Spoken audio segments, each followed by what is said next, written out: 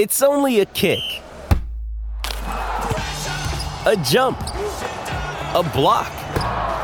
It's only a serve. It's only a tackle, a run. It's only for the fans. After all, it's only pressure. You got this. Adidas.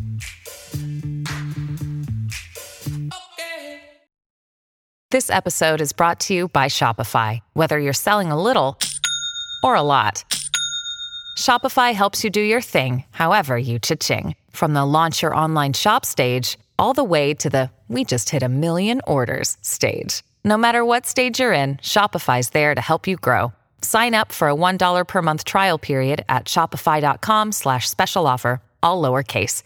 That's shopify.com/special offer. With threats to our nation waiting around every corner, adaptability is more important than ever. When conditions change without notice, quick strategic thinking is crucial. And with obstacles consistently impending, determination is essential in overcoming them. It's this willingness, decisiveness, and resilience that sets Marines apart. With our fighting spirit, we don't just fight battles, we win them. Marines are the constant our nation counts on to fight the unknown. And through adaptable problem solving, we do just that. Learn more at marines.com. Dear gas prices, go take a hike. Toyota is the #1 retail brand for electrified vehicles for 22 years. The Toyota hybrid lineup brings efficiency with power and savings with style. Not to mention top tech to help keep you connected. Plush premium interiors and the most advanced Toyota safety features. So, now you know who you're talking to. Toyota, the #1 retail brand for electrified vehicles for 22 years, with a hybrid or electric vehicle built for every driver. Seriously, dear gas prices? Do you really think you can stand in our way? Think again. Toyota Hybrids. Find yours at toyota.com. Toyota, let's go places. Based on manufacturer estimates, CY 2000 through 2021 sales.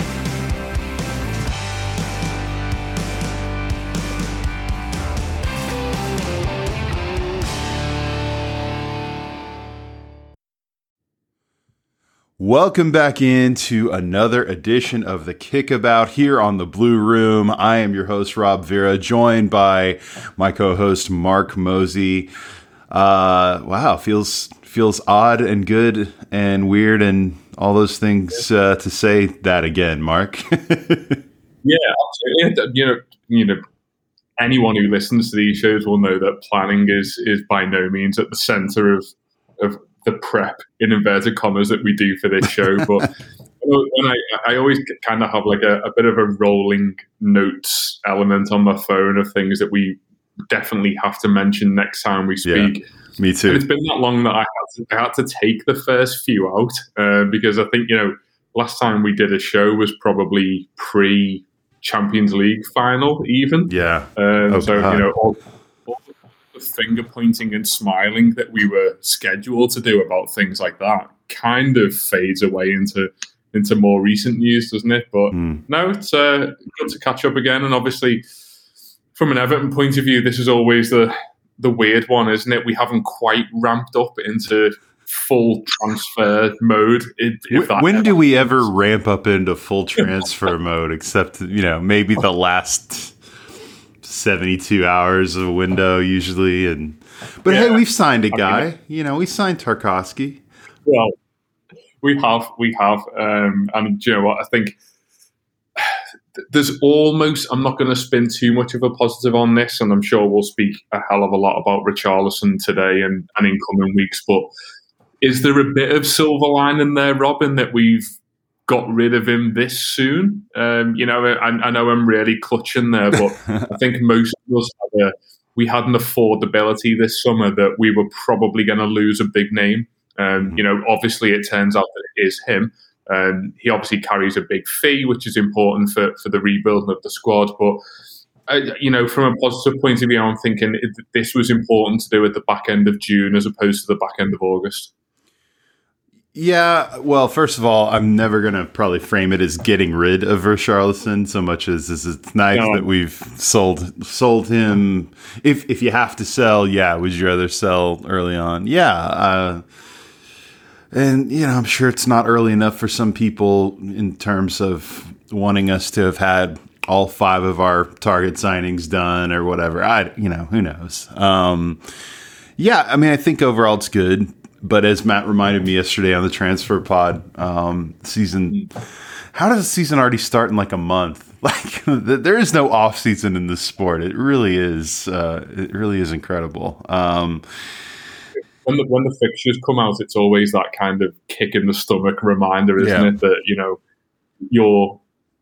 that forgetful joy that you've had for, what was it, 2 or 3 weeks in between Palace and the fixtures coming out. That very quickly subsides, doesn't it?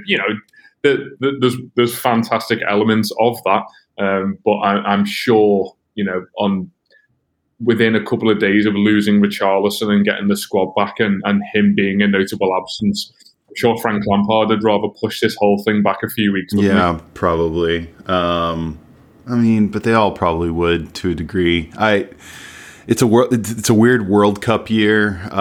Everything's going to be affected by that to a degree, but I don't even know. I don't know. I feel like I'm going to take the reins here a little bit, Mark, because I feel like we are jumping straight into Everton, which to quote one of my very favorite movies, it's like starting with anal, and I'm just not sure that I'm quite ready to do that yet.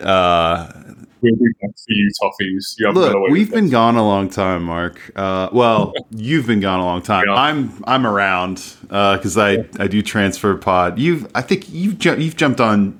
You've been on some of the post matches since then. Like Kickabout's been gone. We haven't been gone so much, but now that you say that, actually, post match against Palace was my last show on the Blue Room. Oh, really? See, now that's the way to go out. See, you should have just never come back after that. There was so much of me that thought this, so much of this night and this club and my life can never be topped here. Yeah. But you've sucked me back in. Well, look, just to kind of fill in some gaps. So the funniest thing was when we decided to kind of take a hiatus from this for very good reasons. And I think at the time I probably thought we might be done, but I always thought, well, we'll come back for one-offs every once in a while. I put out a little note on Twitter about stopping it, but I don't think I think I posted it at a weird time of day or something like that because, and you got these too. It seemed like for months after that, we would still get, hey, when's the next Kickabout coming out? You guys haven't done one in a while. And so I don't know that I or we effectively communicated that we were on hiatus. Like there are going to be people listening to this and going, you guys were gone for a while? I didn't even really notice. I just forgot that you called this thing Kickabout and that there's this format that you have, which is not really a format. But I'm gonna say, no, I think since our last recording together, well, so we did a couple of one-off Kickabouts.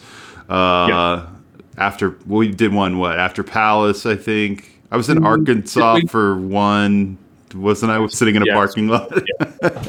Yeah, you were in the middle of a parking lot next to a big forest where you were staying on your own, which didn't sound in any way murderous. No, it definitely does sound like the beginning of a weird horror movie, some kind of like torture scenario or something, where I get kidnapped by, like wild rural folk who decide they're going to make me pay for, I don't know, something. But we did a couple one-offs just because I'm sure we felt at the time like these are heavy Everton times, and you got to talk about Palace and what's going to come up. And I think the origin though of us kind of putting pause on this is just that we both have had some life changes, and especially with jobs. I recently switched to a new job to where I'm not, it's that thing with a new job where you're, it's not that you're uncomfortable, but you're also kind of like, I don't want to just take an hour and a half in the middle of the day and say, I'm going to do Kickabout, I would take a long lunch at my old job. I'm not quite comfortable doing that yet. So we're recording before my workday starts right now. And I guess kind of on a lunch break, or actually it's a day off for you in the middle of your schedule. Yeah, it is. So, a rare one, which is nice. Yeah, but I mean, the answer to your problem on that note is to just get your new bosses to be massive fans of the Kickabout. Which Oh, God. I'm sure after a few listens, they'll be right in on it. I want to keep my job, and so I keep these worlds separate. So what I've done, so I'm at a new job where it's one of those. I'm working for a larger company than I've ever worked for before. And everyone has been lovely and nice, and it's cool. But they do that thing where when you first meet the team, and of course we're all just meeting virtually at this stage. They do the whole bit where they ask you to share what do you do outside of work? What's your unique? I never mention Everton. Like I keep Everton like it's like that girlfriend you were kind of ashamed to be dating and you didn't want your friends to know about at some point. I had. Yeah, like I don't because if I tell people, you got to understand, like put yourself in my place, Mark, like so what are you into outside of work? I watch English Premier League. Oh, soccer, really? Oh, who are you into? And then when you don't say one of the kind of standard 4 or 5 names, they're like, where's Everton? And then it's they know who Everton is, and they're like, huh, Everton. That's the usual bold choice. I think the usual thing. How quickly can you get to the Beatles? How many questions does it take? Oh, it's that's the game that we usually play on holiday. The worst one was one time when I think I said Everton, and they're like, "Where's that?" And I'm like, "Well, it's not. It's actually in Liverpool." And they're like, "Oh, you mean like Liverpool Football Club?" Like, well, no, they're two very different. Very different clubs. Yeah. It just becomes that. It's like if you have a job that's hard to describe. Like actually, my job is one of those jobs where, like Mark, you can say someone asks you, "Well, what do you do for a living?" "Well, I'm a pharmacist." I'm sure there's more complexities to it and levels and all that, but essentially, you have like a good one-word answer that people can wrap their brain around. Yeah. Me, I have to sort of explain my job. And then, so I feel like Everton is sort of the same thing. Like if I even open that door about Everton, it's only going to lead to 20 more questions that I don't want to answer.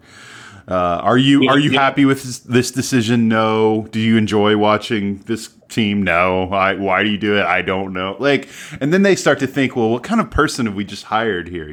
So what I've done is I've gotten them off the scent by just telling them about my weekly music show locally here in Oklahoma City, because in that way it's like, hey, everyone loves the 90s, man. Everyone loves 90s music. Everyone loves 80s music. Like, that's so cool. Yeah, I'm like, yeah, man, that's awesome. And then that way, if they want to investigate me outside of work, they can listen to that. But I wouldn't know what to tell them about why I do this podcast in particular, or podcasts about Everton in general. I don't have a good answer for that. I'm now, just as I'm saying all this, Mark, I'm finding myself in a period of self-examination that's scaring me a bit. Yeah.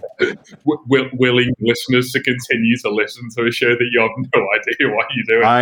I am married and childless, and my child is the sadness of Everton and the experience surrounding it. So speaking of which, now how about a subtle segue there, buddy? I like that. Mark, I want to let you do the honors here, but you told, speaking of things that have changed since we were last together on the Kickabout, you've told me that a big life change, like an actual life change, not like me, and it's like, oh, I got a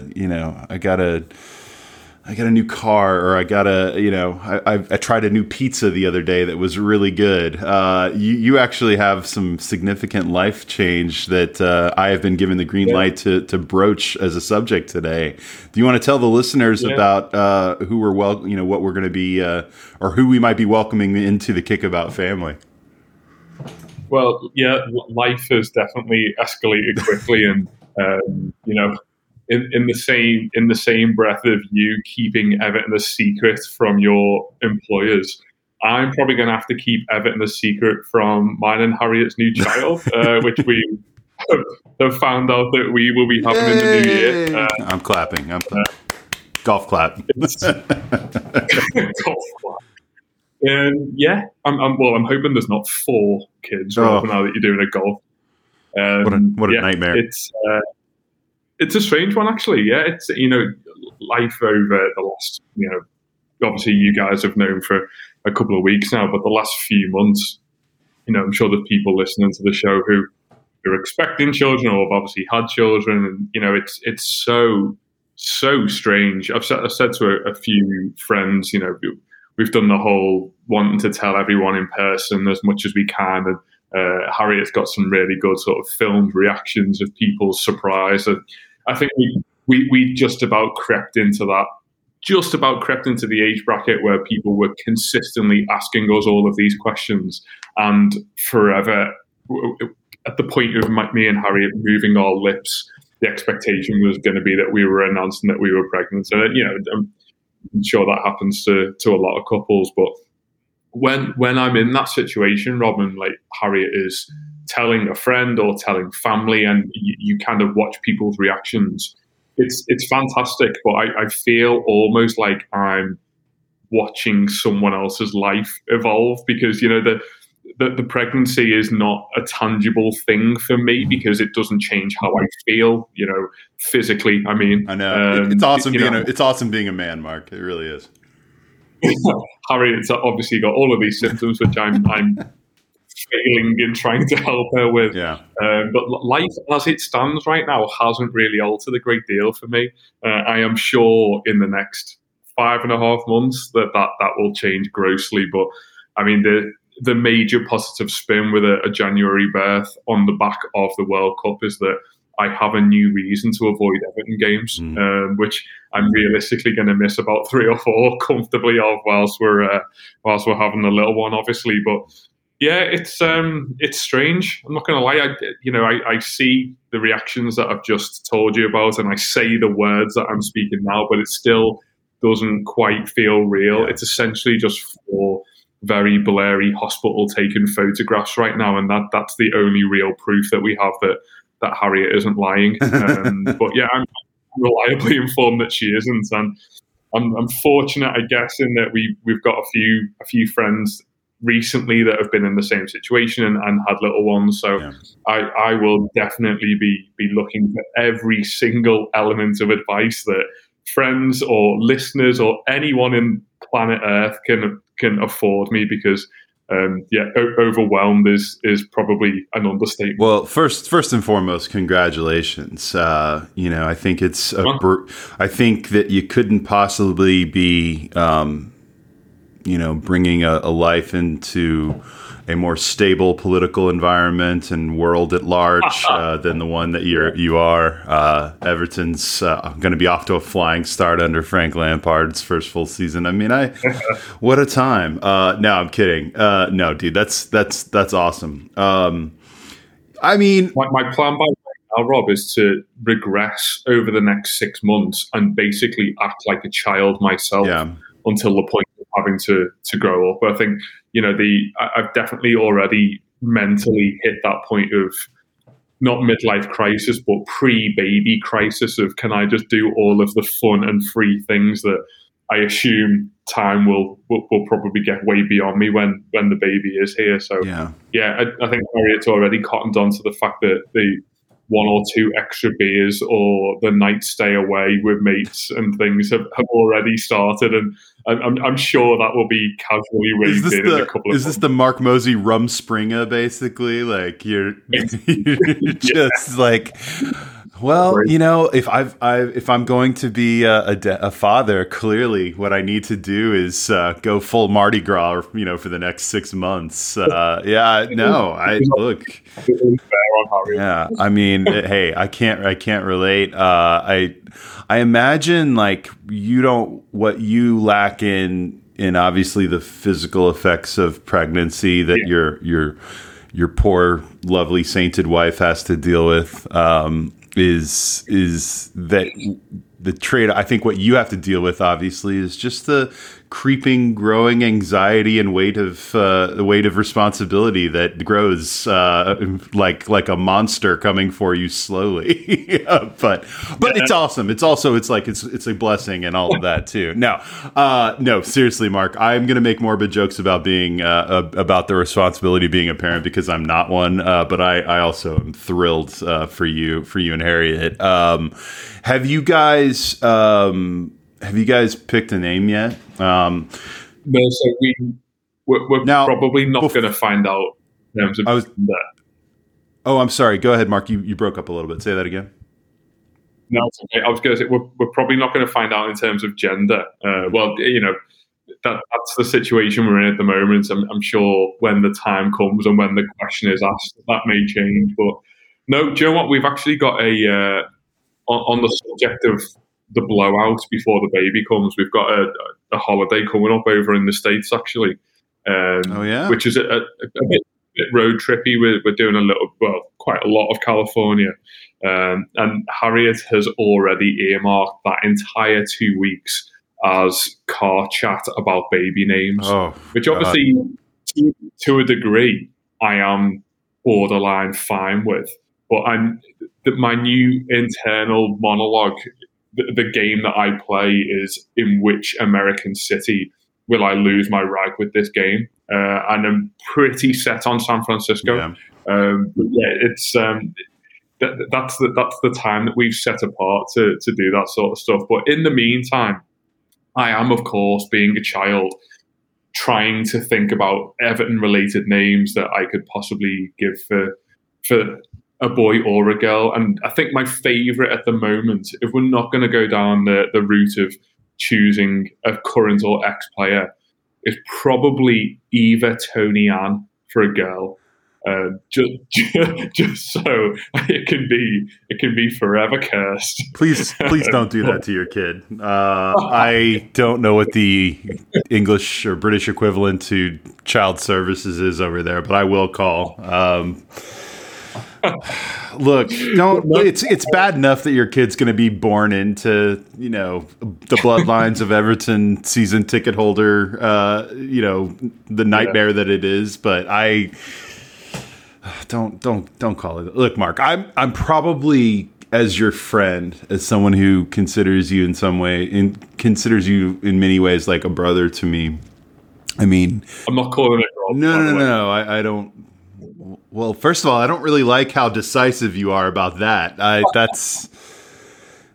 hurts. That stung a little bit. I feel like that was completely unnecessary. I was just going to say that as your friend and your brother, I am probably going to make fun of whatever like ridiculous millennial stupid name you come up with for this kid. But like it'll either be too like hipster or it'll be too English. And like what about me as hipster? It isn't, but yet I have it. You're not, you're not Patty. I get it, but it's just that, or even Matt on some days. But like I just find that people, my friends, especially my white friends, they can't look at a normal name. I know the word normal is terrible, like a. You're Mark. I'm Robert. We do a podcast with David and Matthew. Used to do it with Kate, who is a Catherine. I don't know. I love a good classic name. That's my bias. But you're probably gonna name the kid like Moonstar or some shit like that, and I can't really stop you. And I get it. Sport Pesa is the other one. I think if you're gonna go Everton related, Sport Pesa or Kazoo. Well, I think Kazoo's more of a middle name. I think Sport Pace is like a proper first name, but that's or you're probably going to name your kid Olive. Like if she's going to be, if it's a girl, you can probably name it Olive, like every other. I like Olive. I might suggest that one. I hate you already. I don't like this kid already. I could just tell. I'm going to hold it against your kid, Mark. I think I'm going to hold this against your kid. But Olivesteak.com, Mosey. Oh God. Are you guys doing like? So will the kid have? Just because I see this a lot, like Dominic Calvert-Lewin, is the last name just going to be Mosey, or is there going to be like a hyphenated name? Yeah, no, you're right. That is more of a done thing now, isn't it? In terms of post-marriage, kind of double barreling the names, but no, definitely Mosey. As much as me and Harriet have been married for. God, I'm glad she doesn't listen to this. Nearly 4 years. Nearly 4 years. Yeah. Okay. The only place that Harriet has changed her name at all, Rob, at all, is on Facebook. Driver's license, passport. Really? I tell her, like, so when we went for the baby scan a couple of weeks ago, she had to very hastily change her name with her doctor's practice because she wanted Harriet Mosey and baby Mosey, etc., to be on the scans. But yeah, the baby will be well within its right to choose Harriet's maiden name because it's essentially still her name. Is it really just that Harriet's been too lazy to go do all the paperwork required to get the name change done? Or is this a conscious choice? Like my wife, for instance, chose very consciously to keep her last name. It's a combination of, I think I talked about before, like when she was younger, her father passed away. So it was important for her to keep the name. That plus I'm pretty sure she's kind of ashamed to be married to me a little bit, like, and I would be too. So I get that. What do you think it is with Harriet? I was going to say it is the deep-rooted shame. I think in the build-up to the marriage, she obviously had high hopes for this developing in an incredibly positive way. But the 6 months of childish, pathetic behaviour that I'm about to embark on, to be honest, Rob, started 3.5 years ago.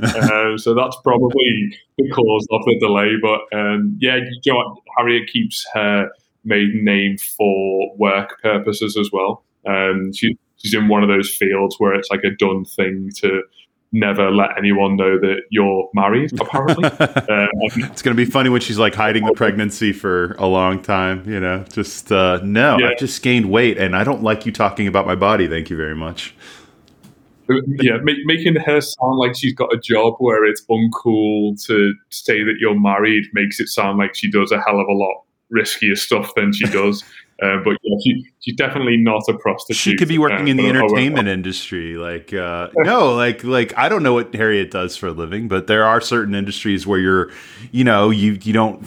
It's like you're supposed to continue the. I don't know if it's a ruse or whatever, but like this, like I'm not married. I'm just a person, and whatever, It's so that she can tempt other single solicitors out for lunch in order to groom her for business. Oh, basically. So she's a lawyer. And okay. I appreciate that soliciting is a whole different thing, but she's, again, to reiterate, definitely not a prostitute.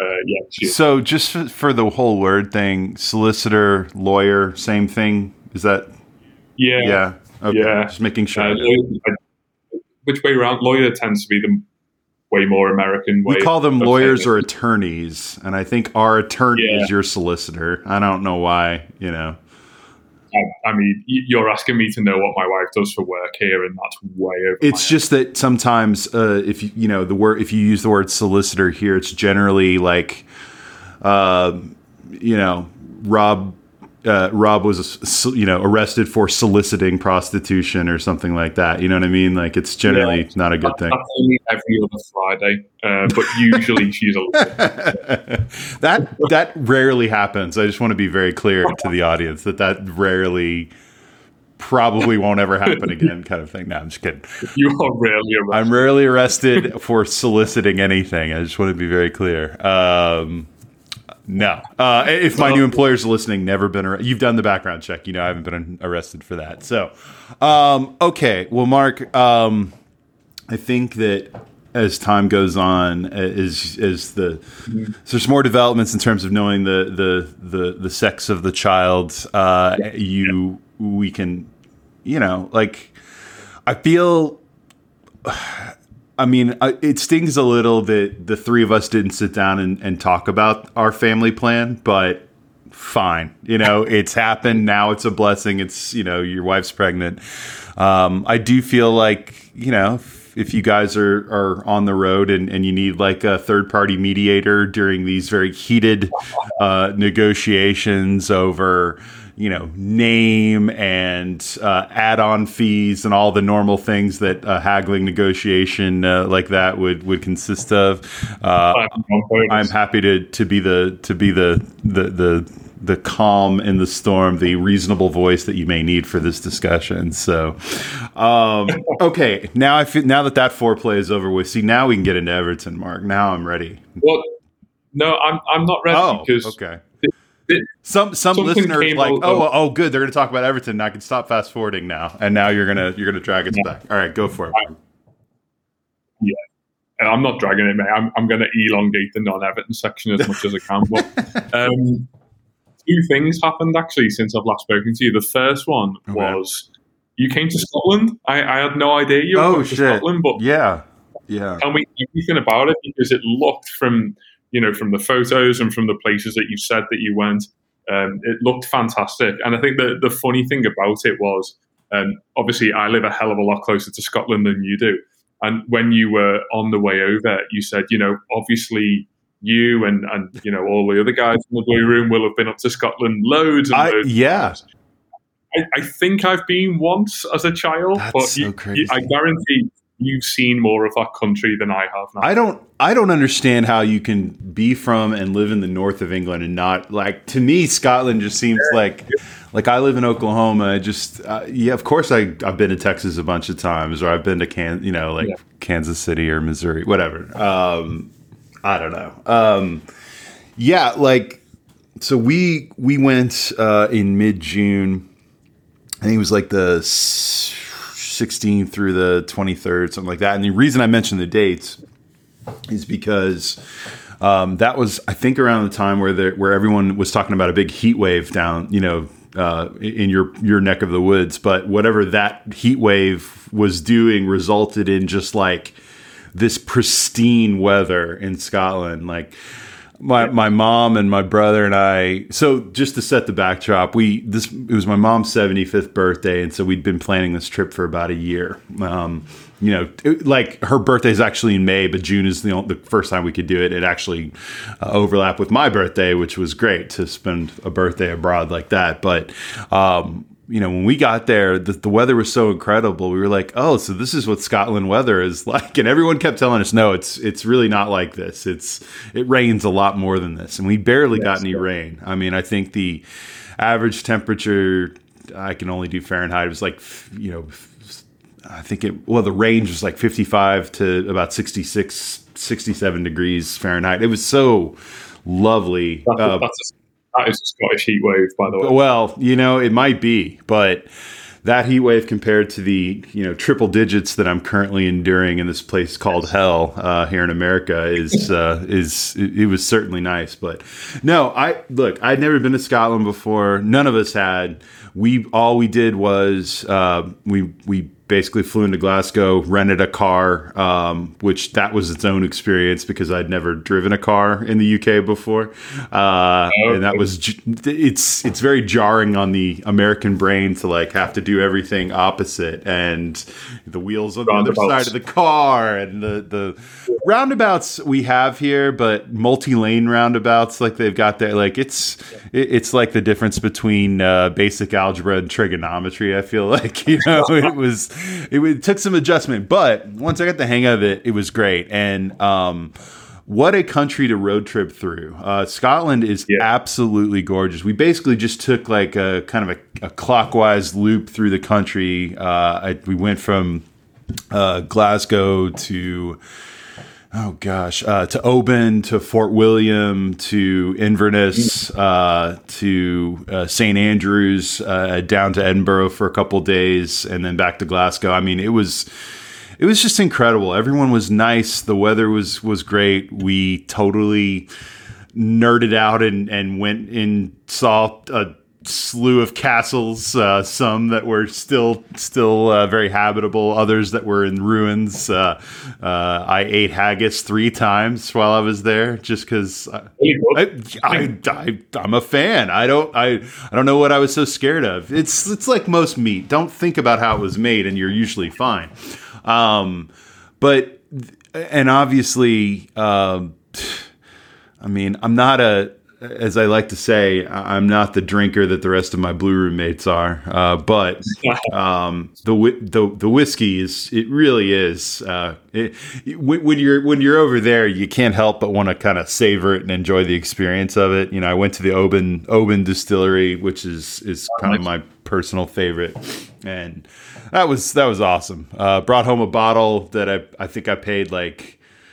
I paid, and I'm only saying this just because of the comparison, you know, price wise. But like I think I bought this like nice bottle of rare, you know, when I say rare, like they only release like, you know, a certain amount every year. But it was like a 100-pound bottle of whiskey. Okay, which sounds like a lot. I'm not saying it's cheap, but that same bottle, if I was to buy it over here, to even track it down over here, which would be hard, would be like three times as much, you know. And so I was taking advantage of the fact that I was getting relatively affordable, high level whiskey the whole time I was there. But honestly, go ahead. What occasions is that getting drunk at then, Rob? Because I know that like we've had situations over here. So for example, when Matt was best man at my wedding, got him a bottle of whiskey, absolutely loves it, but he made a very foolish declaration at the time that he was only going to drink it when Everton won something. I assume he meant a trophy as opposed to a corner. I'm not quite sure, but for an expensive bottle of whiskey for you, is that definitely a sort of a special occasion tipple now? Yeah, I mean, I have my, when I have whiskey at home, and I have like now I bought those little I think they're called Glencairn glasses. They're they're the best way to drink whiskey, I learned, and they actually absolutely are. But so I usually just have like one, and that's about it. But and I have the relatively the good but standard stuff for that. But the special occasion whiskey is, I mean, it's probably going to be, I don't want to make it something impossible. Like, I think Matt's almost set up a scenario where he's never going to drink that whiskey because Everton aren't going to win anything. Put it back in the barrel. Yeah. I mean, if they win the Carabao Cup, if they win the League Cup, I might just chug that whole bottle of expensive whiskey. But no, probably like,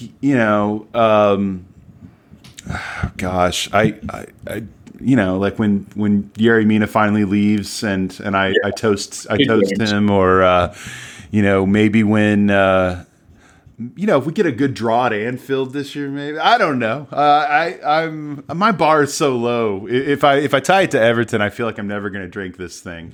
But if I tie it to just like basic life events, what I hope is that it's not like a sad occasion, like, oh, someone's passed away. Now I'm having this drink. Yeah. I'm going to try not to do that, but I'll have to think on that a little bit more. But anyway, the only other thing I'll say about Scotland is I don't think the photos don't do it justice. For any of you who are listening, like if you are 35 minutes into this recording and you haven't fast forwarded through all this just trying to find Everton content because you think Everton content is more interesting, which it's not. We should say Richarlison every now and again just to keep people. Harry Winks, Richarlison, Duncan Ferguson, legend or not? I don't know. No, but what I would say, last thing I'll say about Scotland is the photos really don't do it justice. It is one of the most physically beautiful places I've ever been to. That, in particular, I love the western and northern parts of the country, and I mean, it really was all beautiful to me. My mother, in particular, found that just any field with sheep in it just looked like a symphony to her, and she loved it. But the day we took the drive from, I think it was like Fort William to Inverness, I was just overwhelmed. It was just like an eyegasm of beauty. It was just mountains and lakes, or in this case, lochs, and then you had just and then you combine that with the beautiful weather. It was incredible. I love that place. I can't wait to come back. Take my wife. Go do now that I'm an expert driver. I feel like I can do anything now. Maybe I'll even rent a car when I come to Liverpool next time. Drive you guys around. Speaking of that driving in general and the drive that you've just mentioned, then. And kind of semi-inspired by you in 24 hours from now as we record. So arriving on Friday, me and a couple of mates are going up to Fort William. So really, you need to tell me everything about this place. Granted, I will only be there for one night and then promptly heading back down. So stag is a stag do or something? No, we're actually. That's a weird place to choose to do a stag. I've never been, but I assume it will be. But we're doing the Three Peaks Challenge, which is climbing the highest mountain in Scotland, the highest mountain in England, and the highest mountain in Wales. But it's all within 24 hours. So we're doing the big drive up to Ben Nevis, which is obviously quite close to Fort William, and then we climb that at 6 a.m. tomorrow morning and then on Saturday morning, and then make our way back down to Wales. But yeah, Fort William is obviously where we're staying for a night, yeah. There's I mean, obviously, like, there was nothing in particular about Fort William in terms of the town that I was just like, oh man, there's all these things that I need to go do. But Ben Nevis was really cool to see. Like, we actually ate at...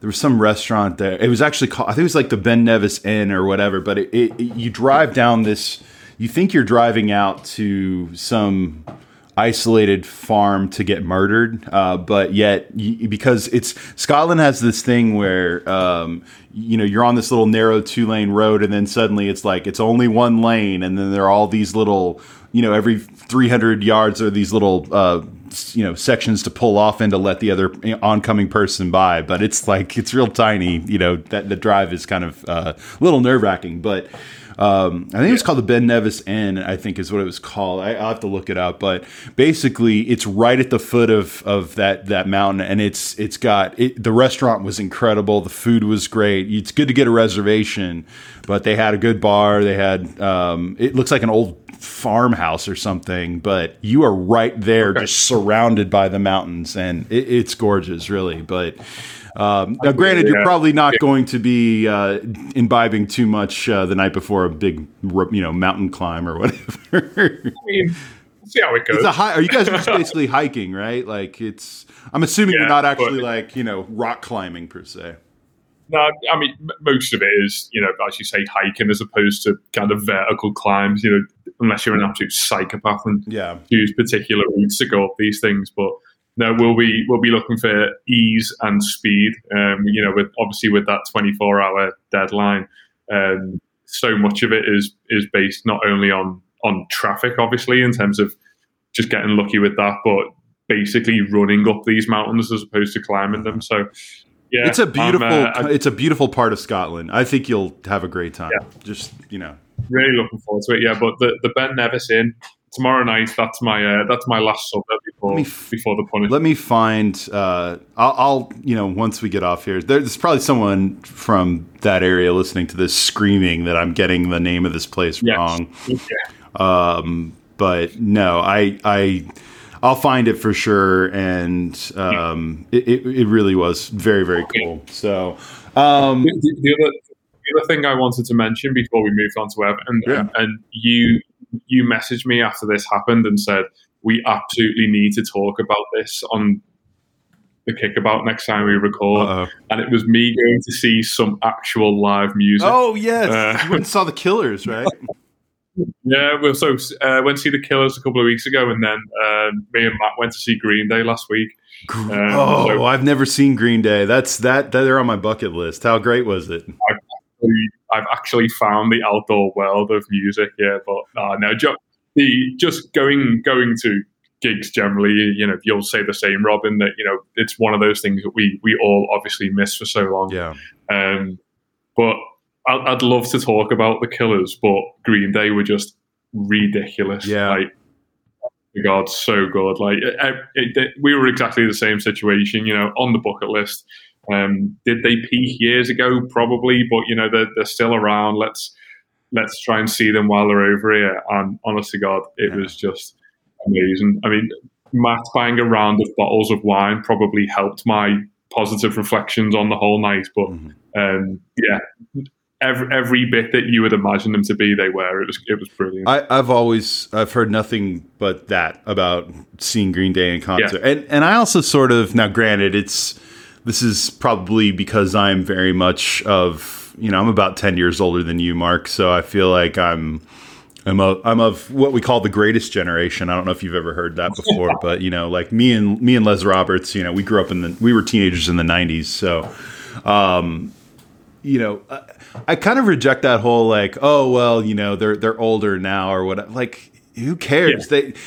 Any band that you like that released, let's say 3 or 4 or 5 like really great albums, like just because it was a while back doesn't mean that those albums are any less great, or that they, unless their performance, their ability to perform has completely deteriorated. Yes. Who cares? It's sort of like no one says, oh, I remember when Stephen King used to be good. Like the novels he wrote 20, 30 years ago just now don't matter because they were too long ago. Like, no one cares about authors in that way. I feel like, in music, I think you can judge a band by, can they still perform live? I don't care if they're playing their old material. Like, who cares? That's what people want to hear, and that's some of their best stuff. But man, that's so cool. So where did you see Green Day? Where was that? Manchester? Yeah, no, it was a really odd one. It was at Huddersfield ground. Huddersfield. So we were on the pitch there. So from here, it's about an hour and a half drive, probably. Yeah. We stayed over and went up to Huddersfield, but it was either that or London. I'm not sure you'll be too blown away by their warm up acts, because nothing about Rob Vera screams Weezer or Fall Out Boy to me. Weezer, yes. Fall Out Boy, no. Weezer were great. Weezer, I'm sure. No, they're Weezer and Green Day have played a lot of shows together. They've done a lot of double bills over the years. That's another band that I intend to see. No, I own a couple of Weezer albums. I definitely was a huge fan growing up. Yes, they're a band who I'm not as into their newer stuff, but I still would want to absolutely see them in concert if given the chance. Yeah. So, as a warm up act, it was brilliant. Yeah, but it was just. I think when you go and see any band at all, whether it's for the first time or you've seen them multiple times, you obviously just hope that they don't disappoint. But I think once you've held them mentally in such high regard as being on that sort of musical bucket list, there is always that thing, isn't there, of, oh God, I really hope that they are everything that people say they are. But no, absolutely brilliant. Yeah, you've got to do it, Rob.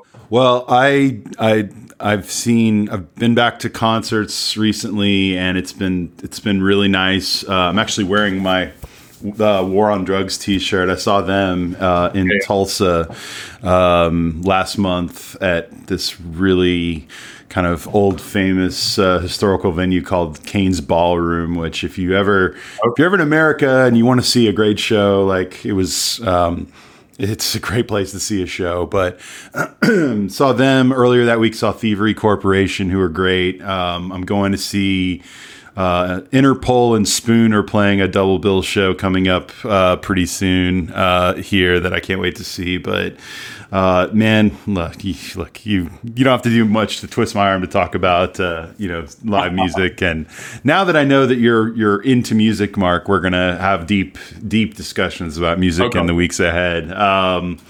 Okay, I might even start my own music radio show over here now, because obviously we're on par at this stage. Yeah. So if you ever need any tips or any recommendations or bands or anything, you know where it's 100%. You are the Oracle, my man. So I love it. Okay. Let's circle back to Everton now that we've done this extensive amount of podcast foreplay. Okay. Well, we are. So I think Mark, Matt and I kind of talked about this yesterday. Actually, this actually brings to mind something. I think on our show notes from now on, we should do like what I see a lot of those podcasts do, where it says we start talking about Everton at 47 minutes and 20 seconds or something like that. Of course, then they'll just fast forward through all of our good stuff. So yeah, if I want to do that. Now you're gonna have to endure Mark and Rob. If you want us guys, you gotta want all of us. You gotta take the whole package. So, okay. So Matt and I were talking about this yesterday. I certainly loved we talked the last time we were all together about how this past season, as bad as it was, and something we don't necessarily really don't want to go through again anytime soon, really felt more vital. It felt like I felt more connected to the club, or I don't know how to, and that's a weird thing to say because it's not like I feel connected to, like me and the director of football or me and the owner, certainly, but I felt connected to the cause of Everton, if you will, more last season than I had for a while. And I think that's just down to the difference in feeling like your existential livelihood is being threatened versus just your run-of-the-mill, boring, disappointing post-FA Cup exit run-in where you're going to finish 12th or you're going to finish 9th or 10th, and who really cares? I'm one of those people who's of the opinion that there's really no difference fundamentally between finishing 8th and finishing 16th. But I will say that finishing 16th in this context, where it really was down to having to beat Palace in those circumstances, definitely made me feel things for Everton I hadn't felt in a while. That was good. I think everyone was of the attitude that, hey, we've made it through this. Let's kick on. Let's get behind Lampard, whatever. I think it's safe to say, Mark, that most of that good feeling, at least judging by social media, which is always a dangerous thing, that most of that's dissipated now. I think we're back into, it's honestly kind of comforting, Mark, that we're back into our normal rhythm of being jealous of every other club and how their signings are great and whoever we will sign is terrible and we're not getting enough money for who we sell. And, why are clubs interested in our players? Why aren't clubs interested in our players? Like we ask all these conflicting, contradictory questions without a hint of irony, and it's what I love about Everton, fandom the most is that we are concurrently tone deaf and plugged in all at once. It's really kind of magical in its own way, but. We are now into the very beginning of preseason training. The players have come back. I am one of those who personally loves, for whatever reason, watching the training videos and overanalyzing, how the manager is training them, and then which players are there, which players aren't, which players look like they're getting along, which players look like they are a little distant. Is there tension? I don't know. I enjoy the minutia of it because I find that the details are generally going to be more interesting than the overall proposition of what Everton are going to be this season. Mark, I am, I think, coming off of a season where we were genuinely threatened with relegation, coming into the season with just very modest expectations of, let's just be safe this season. And let's also do the thing that is, and I don't think I'm asking for anything wildly imaginative or progressive here, but I just think that if you're not going to be challenging for Europe in a season like this, because we're going to have to kind of overhaul the squad. We just sold Richarlison, etc. Then use this time to make sure that, we're learning something about some of our players, right? Like, I get that there's a balance between, well, you can't play too many young players because you don't want to get relegated, which I certainly understand. But also, we saw what game time did for Anthony Gordon. We saw what game time did for Mikolenko. I think that there's been too little of that kind of exposure and game time for young players over the last decade or so for Everton, and I think we've paid for it, frankly. I think we've lost, like I think we have lost certain players that if they had been given more game time at Everton could have developed, who we've now seen, who are now playing for other Premier League teams. Lookman, the Croatian kid whose name I'm totally blanking on. Vas. Yeah, those guys have turned into, very solid, usable Premier League players that, we had, and we didn't have to pay a ton of money for, and we just never... there always seemed to be a reason, but I'd like to see us do that and take this season and make this season useful and just be able to go to Goodison again and I don't expect us to be good. I just want us to be occasionally good and to beat a big team every once in a while and just to enjoy watching the development of a younger team moving in a certain direction. I don't, by the way, subscribe to the theory that all 11 players have to be under the age of 23 and that we have to only, they can only be sourced from the Hungarian second division for it to have been a good deal that we acquired them or anything like that. You know me. I think that players like Allen are still going to be around. We picked up the option on Doucouré, so Michael Keane's not. I don't think he's probably going in. Well, we'll get to defense in a bit. I don't know who's going anywhere because really it's weird that we signed Tarkowski and it just appears we're going to stockpile center halves. But I guess all of that to say, Mark, is that's kind of how I'm viewing the expectations for this season. So the angst is coming, of course, because we haven't been as busy in the transfer market yet. I think that stuff will come to a degree. I think that there's some challenges in the market, but what's your overall outlook kind of coming into the season? What do you want Everton to be doing this summer realistically with the Richarlison money, with other sales? What do you kind of hope to get out of Everton this season?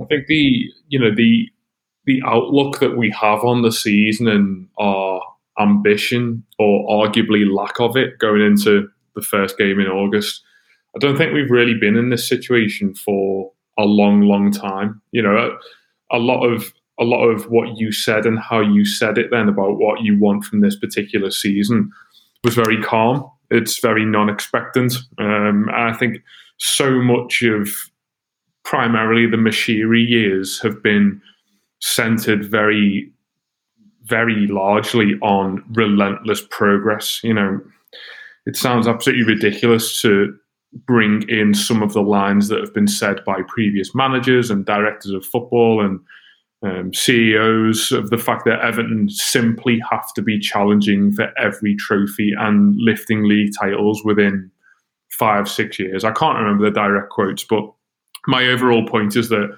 the relentless ambition of this football club has been, in my opinion, a bit overawing in recent years.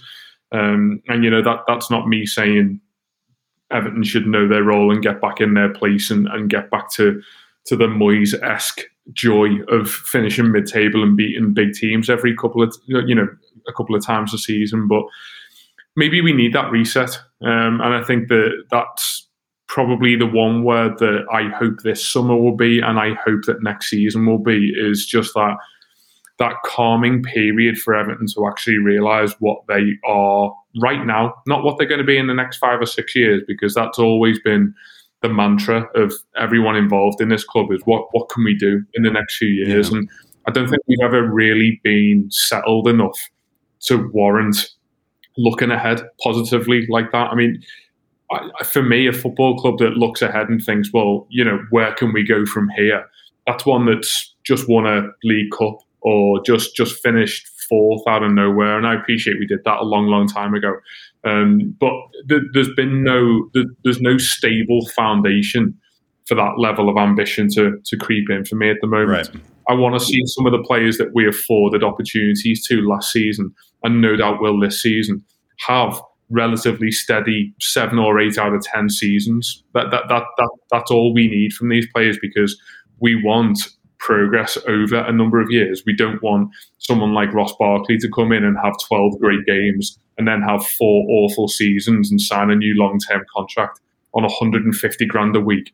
And then here we are again in 2029 with all of the same problems. Yeah. I think the important thing that you said, Rob, about what you want from this season, but certainly I wanted and to a degree got towards the back end of last season, is that if we can't be brilliant at this sport, we at least have to learn things about the people that we've got at the football club. Yeah.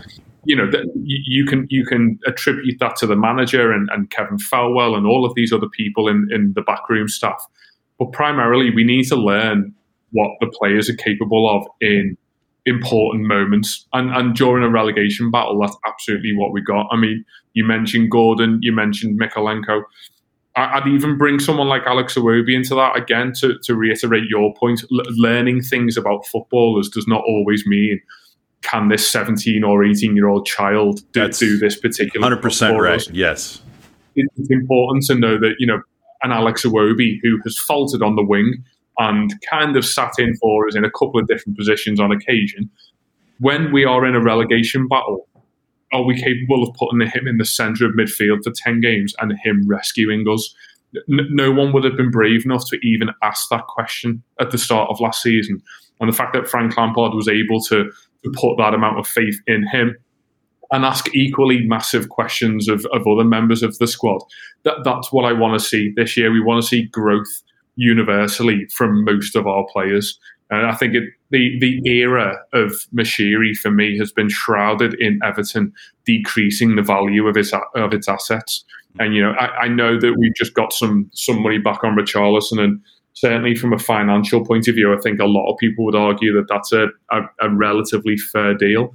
I don't really think we can point the finger around most of our squad and say there's someone who we've brought in and made him a better player or made him a better asset. And obviously Dominic Calvert-Lewin's the other one that we've got in that particular attacking role. But I'm not asking for much here. I just want Everton to be a better football team and a better version of itself in May than it is quite frankly now in July. Yeah.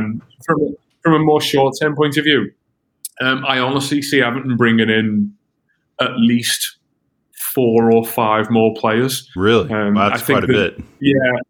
I think there's an acceptance from Lampard that there are numerous people at the club who are not good enough or he doesn't trust. We've obviously signed James Tarkowski, and we still continue to see links across that back line. In particular, the centre half from Udinese, who Everton consistently get linked to. I think that's obviously a nod to the formation that Frank Lampard wants to play next year, but it's also a nod to the fact that for so much of last season, centre half was a position at Everton where it was a form position. Whoever's had the best 2 or 3 games at centre half gets next week, and then we might change it up next week, the week after. Yeah. Tell me a successful football team in the Premier League that has got league titles or European qualification or won a trophy by consistently changing its back line. That is the core and the foundation of your team. So I think it's important that we, maybe not in pre-season, but in the very early stages of the season coming, we get a grip of who that back 4 or back 5 is going to be. Other areas for addition, I guess we're obviously looking for an attacking player.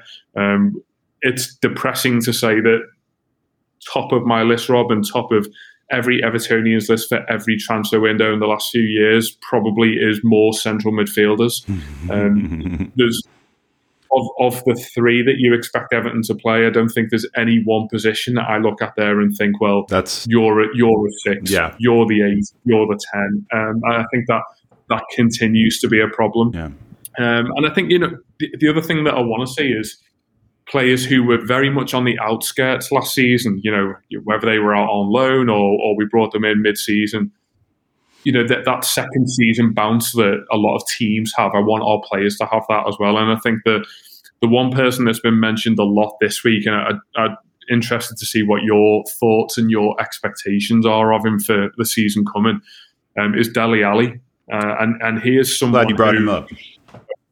I have no idea how accurate the local reports are that he's returned to training looking great, and he's James Milnering the bleep test every day. I have no idea how true his reported good fitness or good performance is in these early stages, but he certainly strikes me as being that personification of what I've said about the stepwise growth of Everton. Can he, on the back of a 5 or 6 out of 10 season, if I'm being generous, can he be an important member of this squad going forward?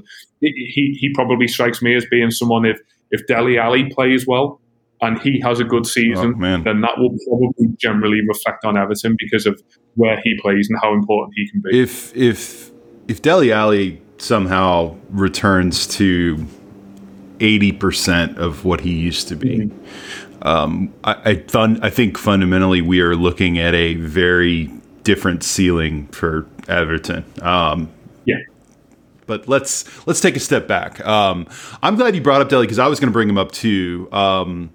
Not because of the fitness reports, because I don't know. I don't know how common that is over there, but there's almost, it's almost become like a comedic bit over here. And I see this a lot in football here, American football, where a player's had a disappointing season the season before, comes into training camp and he's in the best shape of his life, and then of course he inevitably goes out and has the same mediocre, disappointing season that he had before. But I don't want to discount it from Dele because, look, I said this at the time, and I think a lot of any role he could have was always going to be kind of weird coming into the situation he was coming into last season. And by the way, I will say that and I don't think you have to squint too much. I think that you saw those little flashes of what I call the theory of Dele Alli at times during the run-in last season. I mean, none bigger, obviously, than the pivotal role he played in that Palace game, which I think has already begun to be forgotten a little bit. But, that substitution at halftime and his play and his physicality and him just kind of bringing everything that he normally can bring into that game. You combine that with, I think he had maybe a couple of assists or like a hockey assist on a late. I think the late goal it was a late equalizer against Leicester. I can't remember. I'm bad at this game of remembering, but he had some positive contributions there. But they were all in very cameo type roles. The question now, and I said this when we brought him in, was that to me, I thought it was a smart decision to bring Dele Alli in, given how paltry the fee was. I know everyone talks about this weird hypothetical scenario where we're going to still have to pay them oodles of money. Like I don't think that we have to really worry about paying 50, 60, 80 million for him. Oh, we do. Yeah. Every time he looks at an Everton shirt, we have to pay £500,000. It's silly. The bottom line is we got him, I think, a permanent deal for him at like 10, wasn't it? Like with these theoretical escalate, it doesn't matter. It's hard to know, isn't it? It's hard to know, yeah. But it's funny watching people try and second guess these kind of figures. But the way I look at the Dele Alli acquisition is I look at it as a Lampard thing on some level, in that I think one of the theories of Lampard, if you will, is that Lampard, unquestionably one of the two or probably three or four best midfielders in the modern Premier League history, especially from England. I don't think it's even close. Just the goals, the trophies, all of that. The theory of Lampard is that for what he lacks in managerial experience, he makes up for to a degree in just the credibility he brings in this more modern age of player coaches, managers that can relate to players. He is not so far removed from his playing days that he can still relate to the modern footballer. But more importantly, he can look at any footballer and say, "You want what I have," and it's true. I mean, I think any player would want to aspire to the type of career he's had. And so you'd like to think that with midfielders in particular, he's the type that could really get through to them. Dele Alli represents what I call a home run swing. And what I mean by that is that yes, there's a decent chance it's not going to work out, but you're taking a big swing. And not a risky swing either. It's not like we paid an inordinate amount of money for him. We bought him as a distressed asset with the notion that, hey, we can rehabilitate this asset into a player who, if it hits, see Damari Gray, by the way, if it hits, then suddenly you have, for a relatively meager amount of financial outlay, gotten yourself a very high quality player. Now, the proof for Dele Alli is just going to be, does he translate this newfound elite fitness that he has into quality looks in training, and then, quality performance when he gets out for these preseason games, which then translates into, well, we haven't signed another midfielder. Of course he's going to start game one. It does have to be that, but let's also be clear. Dele Alli is not 29 or 30 years old. I don't want to get down the Ross Barkley rabbit hole of calling him a young player forever, but he may not be a young player, but he's not an old player either. There is still, if anything, this is the crossroads for Dele Alli's entire career. At this point, he can decide, have I already had my glory days and that's it, and I can just kind of, be done? But I think also I would argue that this is his last chance at this age to actually excel in this game and get the kind of contract, that is going to set him for life. And I think that is oftentimes quite a motivator for players is when the money part becomes really real. But Dele Alli, to me, look, if you can get him back to, like I said, just even a reasonable facsimile of who he was, and just keep giving him minutes. We talked before, and Mark, you made a really good point about, Alex Iwobi. I am more interested, as much as I know we're with the loss of Richarlison, we need to bring in transfers. We need to bring in some players to fill some holes. And I think, we've begun to do that with Tarkowski, for instance, et cetera.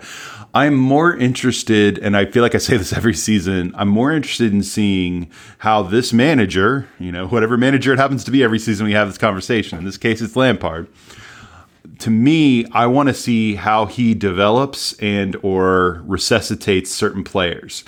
You cannot, for any criticisms that Lampard probably rightly deserves for, some of his decisions and some of his performance last season, I think, he deserves credit for ultimately delivering on what was the task in front of him, which was survival.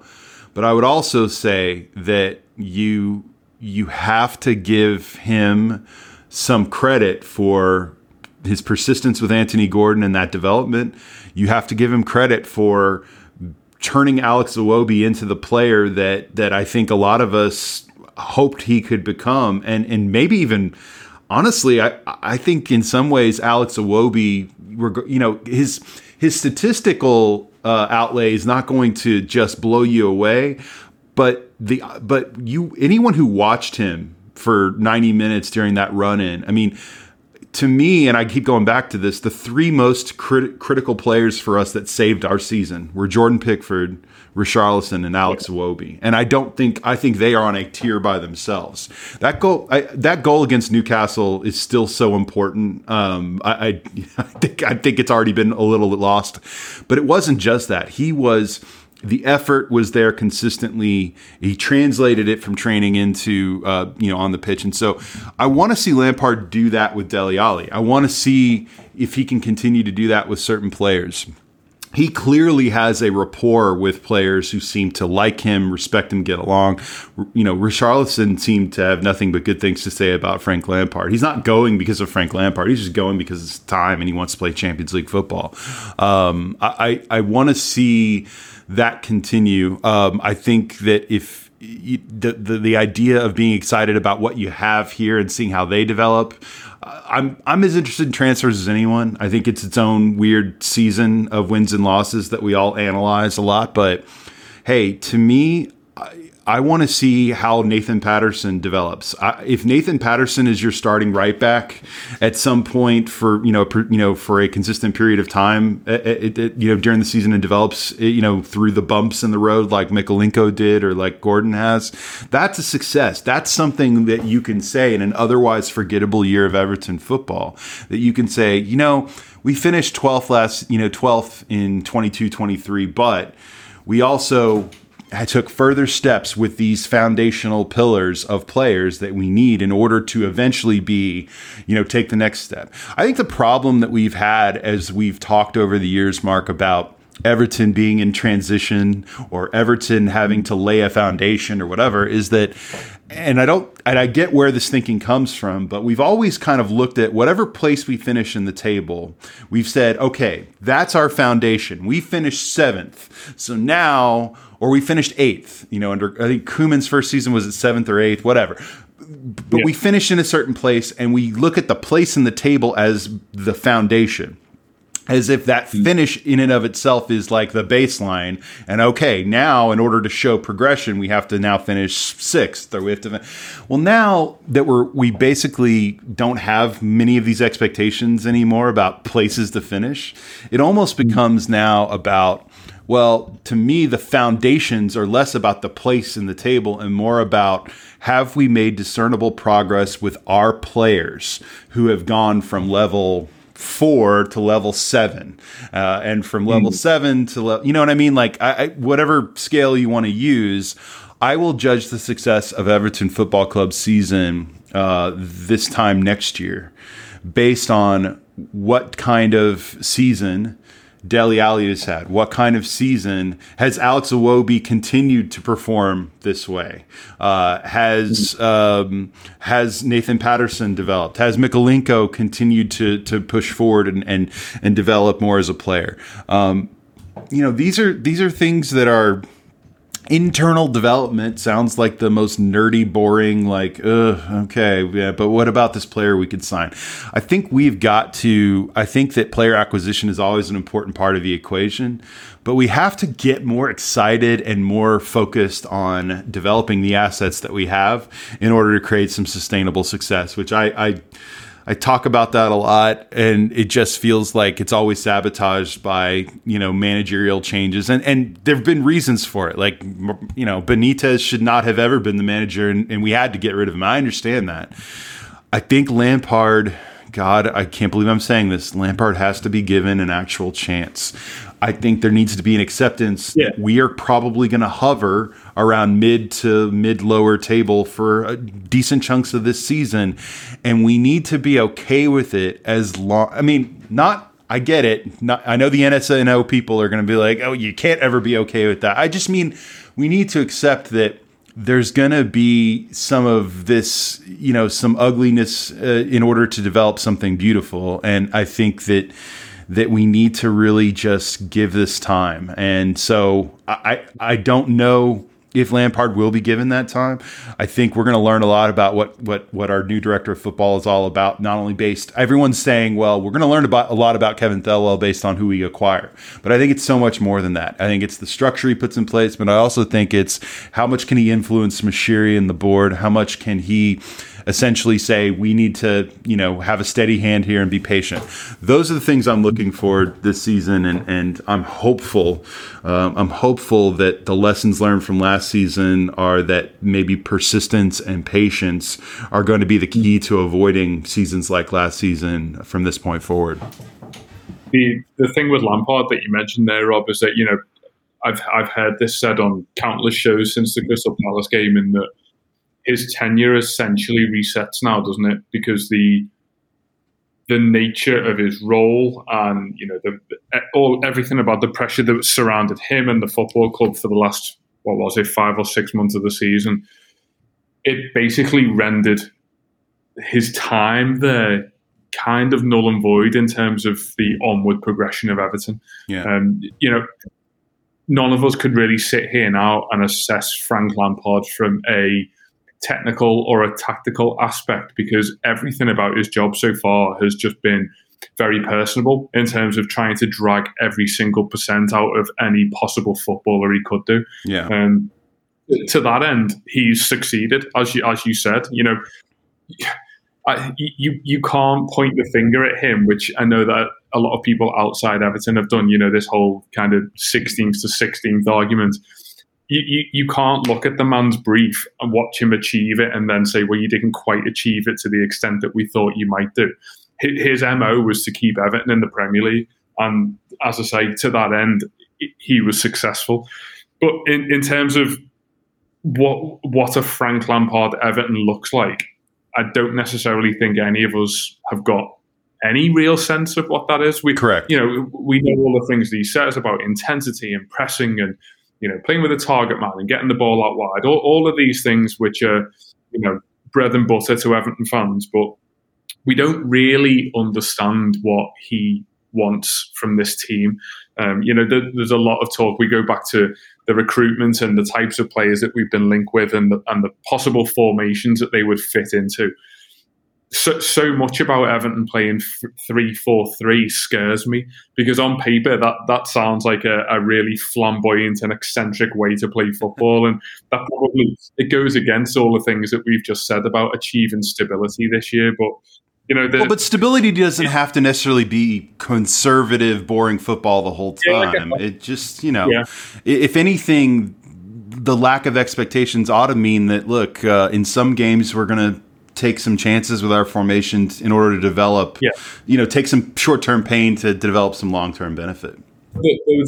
There was far more of a, you know, this is an incredibly bad phrase to use given what was on the line, but there was more of a free hit nature to the chopping and changing that we had last season, because it was very much a horses for courses scenario. Like, we've got Burnley on Tuesday, we need to play like this, and then we need to totally transform because we've got Chelsea at the weekend. And there will always be an element of that because of the nature of the fixture list. But I think stability for me, I want to see how Frank Lampard can instill and develop a tactical element of his managerialship over the course of 20 games, for example. Can we look a bit ropey playing three at the back for 4 or 5 weeks in August, but then look very astute at doing it by Christmas and New Year? And I appreciate the World Cup gets in the way of this slightly, but it's Frank Lampard's time to have that time with his players, isn't it? And you know, we've longed for an Everton manager to come in and have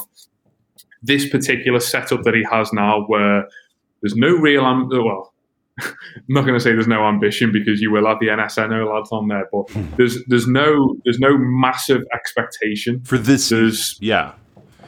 Long-term ambition requires short-term development. Absolutely. But he does have the time with his players. He does have a recruitment set up in place. I appreciate it's a very fresh one. And they're still adding people to that, and I get all that. But they have a director of football who's been in place now for a while. Yeah. And, you know, I'm not going to go full Everton Twitterati into the financial elements of Everton Football Club, but on the face of it, there is money there for Frank Lampard and Kevin Felwell to go and add some additions. You know, so much of me doesn't want to see a Steve Walsh-esque £100 million spending spree, because I do want it to be stepwise and I do want it to be progressive, but there's, on the face of it, there's a lot of the traits that a manager would crave coming into a new team, and that's pretty much how I'm looking at Frank Lampard at the moment in terms of coming into an entirely new setup, because given the nature of last season, I feel like that's exactly what it is. But yeah, you know, it's a massive 6 weeks for him and Kevin Felwell now, because I think the one thing that we don't want to be doing is going into that new season with the exact squad that we've got right now, because that would just be quintessential Everton. Well, and I mentioned this to Matt yesterday, and I'm going to keep reiterating this, not because Everton as a club have done anything for you to not doubt them or to have all this faith in them, but I think Kevin Felwell, just on principle alone, deserves the benefit of the doubt. I don't want to straddle him with all of our baggage. He needs to be given a chance to be judged on what he does, and hey, the clock's ticking. It's time. Now, I will say that we all just, when it comes to player acquisition and how horny everyone is for it right now, like I think it's important to remember that if we hadn't all already kind of known that James Tarkowski's been signed for a month, we would have just found out he was acquired like a week ago, and we would have probably felt differently about it than we do right now. And that addresses a major hole. This squad will not look like this to start the season, or at the very least certainly won't look like this before the end of the window. I'm pretty confident about that. Like, it's an untenable situation right now to have added Tarkowski, if they're going to add the guy from the center half from Udinese, which that's a tenuous link at this point, but let's just say they do.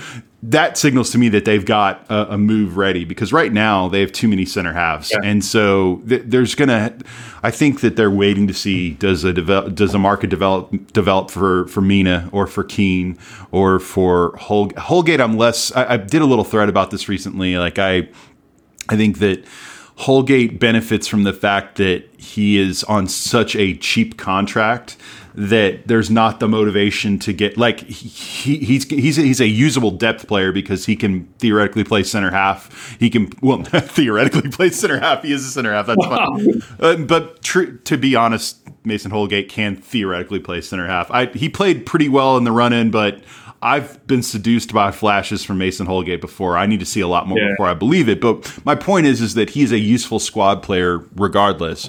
But someone is going to have to go. I think I've articulated the reasons why the Yerry Mina thing is not as simple as everyone makes it out to be. He's making a lot of money, and he doesn't have the motivation to sign a below market deal long term somewhere else when he could just play out this season and then, at better value go, it's like, does he bet on himself? Same thing with Keane. Like, Keane makes less money, but he's on the books for 3 more seasons. And so if Everton could get out, I know, because they chose to extend him by 5 years for reasons that I still don't understand. But anyway, the bottom line is that some center half, obviously Branthwaite, you think goes out on loan. You've got to get rid of someone. And then midfield, they opted into Doucouré. All these things. So the mid, and you've got Dele Alli there. So I kind of anticipate if we bring in a midfielder, there's probably one central midfielder, and maybe 2 attacking players, but who knows? Mm-hmm. But the last thing I'll finish with, Mark, because I know we've got to run, is that everything we're talking about here with Lampard, what's his formation? What are his ideas? What is his approach to player development? Who are the players that are incoming and outgoing, etc.? The thing that really sabotaged Everton last season, beyond just the kind of broad, dark cloud of mismanagement you want to ascribe to the club over the years, was fitness. If Everton cannot keep their important players fit at a level that is significantly better than it's been over the last few years, none of this discussion matters. If Yerry Mina, or, everyone puts it on Yerry Mina, but it's like, it's Yerry Mina or it's Calvert-Lewin, especially last season. Doucouré for 2 seasons in a row missed huge chunk of time. When your important players miss so much time, it just sabotages every idea that you have. And so I want to see, as much as I want to see how Lampard develops and how he chooses players and formations, I want to see if the staff Everton have now put in place can do a better job of keeping our players fit. I know that some of that is down to luck and some of that is down to certain other physical traits, but get us the inhalers from across the park if we need to. I don't care. But Everton have got to be a more fit and more reliable and durable squad than they've been, or else all of this discussion is really just talking about things on the fringes. So, okay. Go ahead, Mark. Just before we, I think just if we're both going to try and pen something that we want to see this season, I'd say Goodison Park was a very different place at the back end of last season.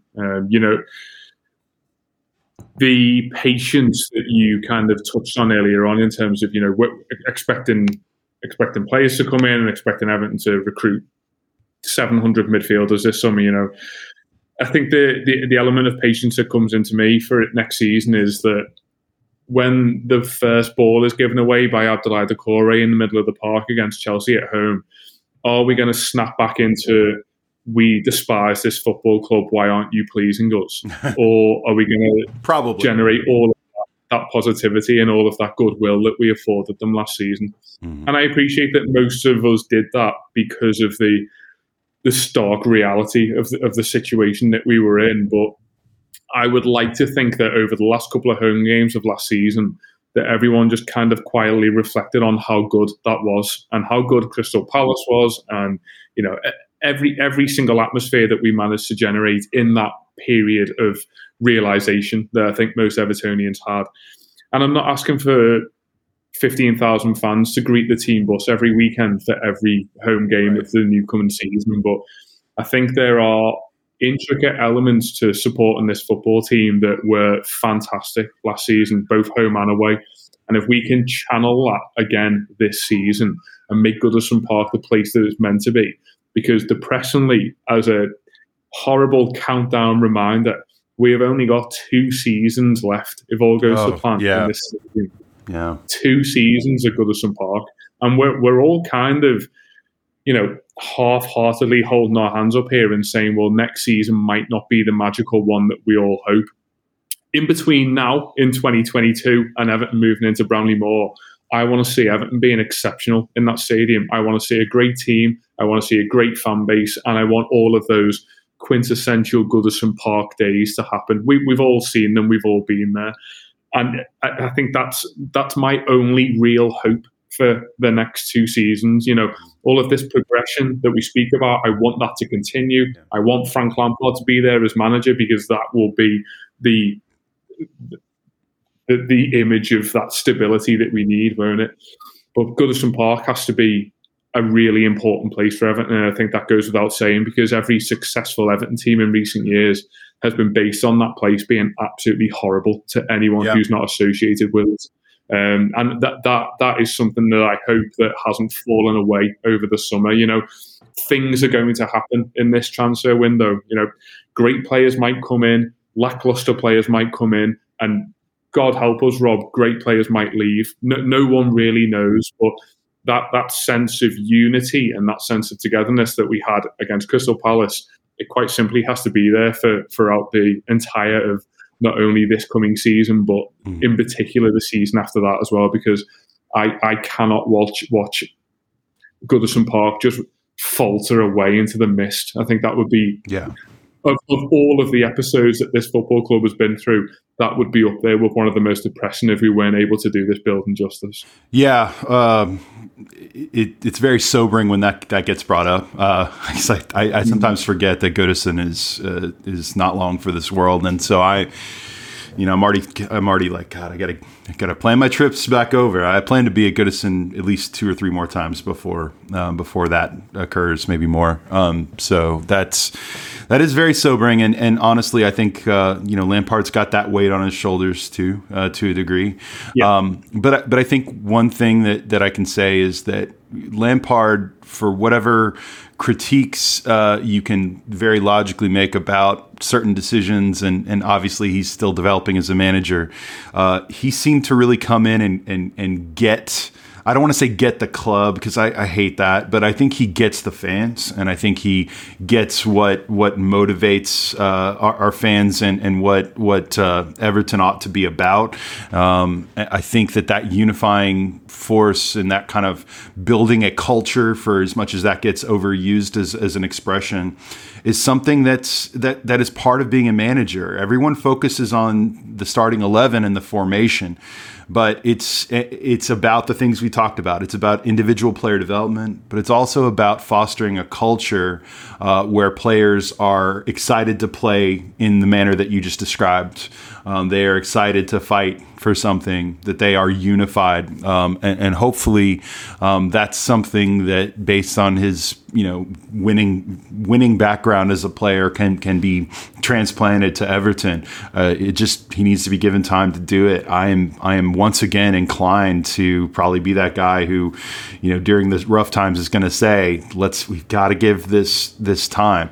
Again, let's hope that there's some better fortune with fitness, that we do some decent things in the window, but that obviously some of the players that really either showed up or continue to show up And those that, like, we've got some real interesting storylines in terms of players who are either on contract years. You know, if Yerry Mina sticks around, he certainly got motivation being on the final year of his deal. Dele Alli has motivation because he's trying to, you know, get himself through that crossroads and back to being a great player again. Calvert-Lewin, I think, is especially motivated with Richarlison gone, and by all accounts, probably desiring a move to a, quote, Champions League club. He's got to earn that with his play and his availability as well. And so, you know, I think that you've got some of the mixture there that would suggest that you can have a successful season, but it's going to require concerted effort and a consistent effort, and more importantly, it's going to require fans, you know, not only displaying patience but enthusiasm for the process of getting better, which is not going to be pretty at all times. But you know, if it's a team we can get behind, we generally do get behind them. So that's going to be the deciding factor. But Mark, it's been fantastic to be back at this, buddy. We'll do this. I think I mentioned before on one of the shows, like, we're going to try and do this a couple times a month. And please, you know, if you listen to this and you enjoyed it, please let us know. If you didn't enjoy it, let us know as well, because I love retweeting hate tweets. Those are always fun too. No, I'm kidding. Please don't hurl abuse at us. Mark is pregnant right now, and he's very sensitive right now. The hormones are at their peak. So, but no, really enjoyed this. Obviously, on the Blue Room, guys, Mark and I will be on other various shows here and there, but we'll be back for Kickabout whenever we're back. Hopefully in a couple weeks we'll have some maybe players to talk about or some other developments to talk about, but and obviously we'll see where things are with the naming of Baby Mosey as well. So for Mark, Baby Romelu. Yeah, Baby Romelu. Oh my God. For Mark Mosey, I'm Rob Vera. Thanks for joining us. We'll see you guys again next time for more Kickabout. Take care. Other banks go out of their way to make redeeming credit card rewards needlessly complicated, like how they require minimums or force you to use your rewards before reaching some arbitrary expiration date. But Discover isn't like that. With Discover, you can redeem your rewards for cash in any amount at any time, so you'll never have to jump through hoops. Unless you're like a trapezist, then by all means, go right ahead. Learn more at discover.com/redeem rewards. Terms apply. Sports Social Podcast Network.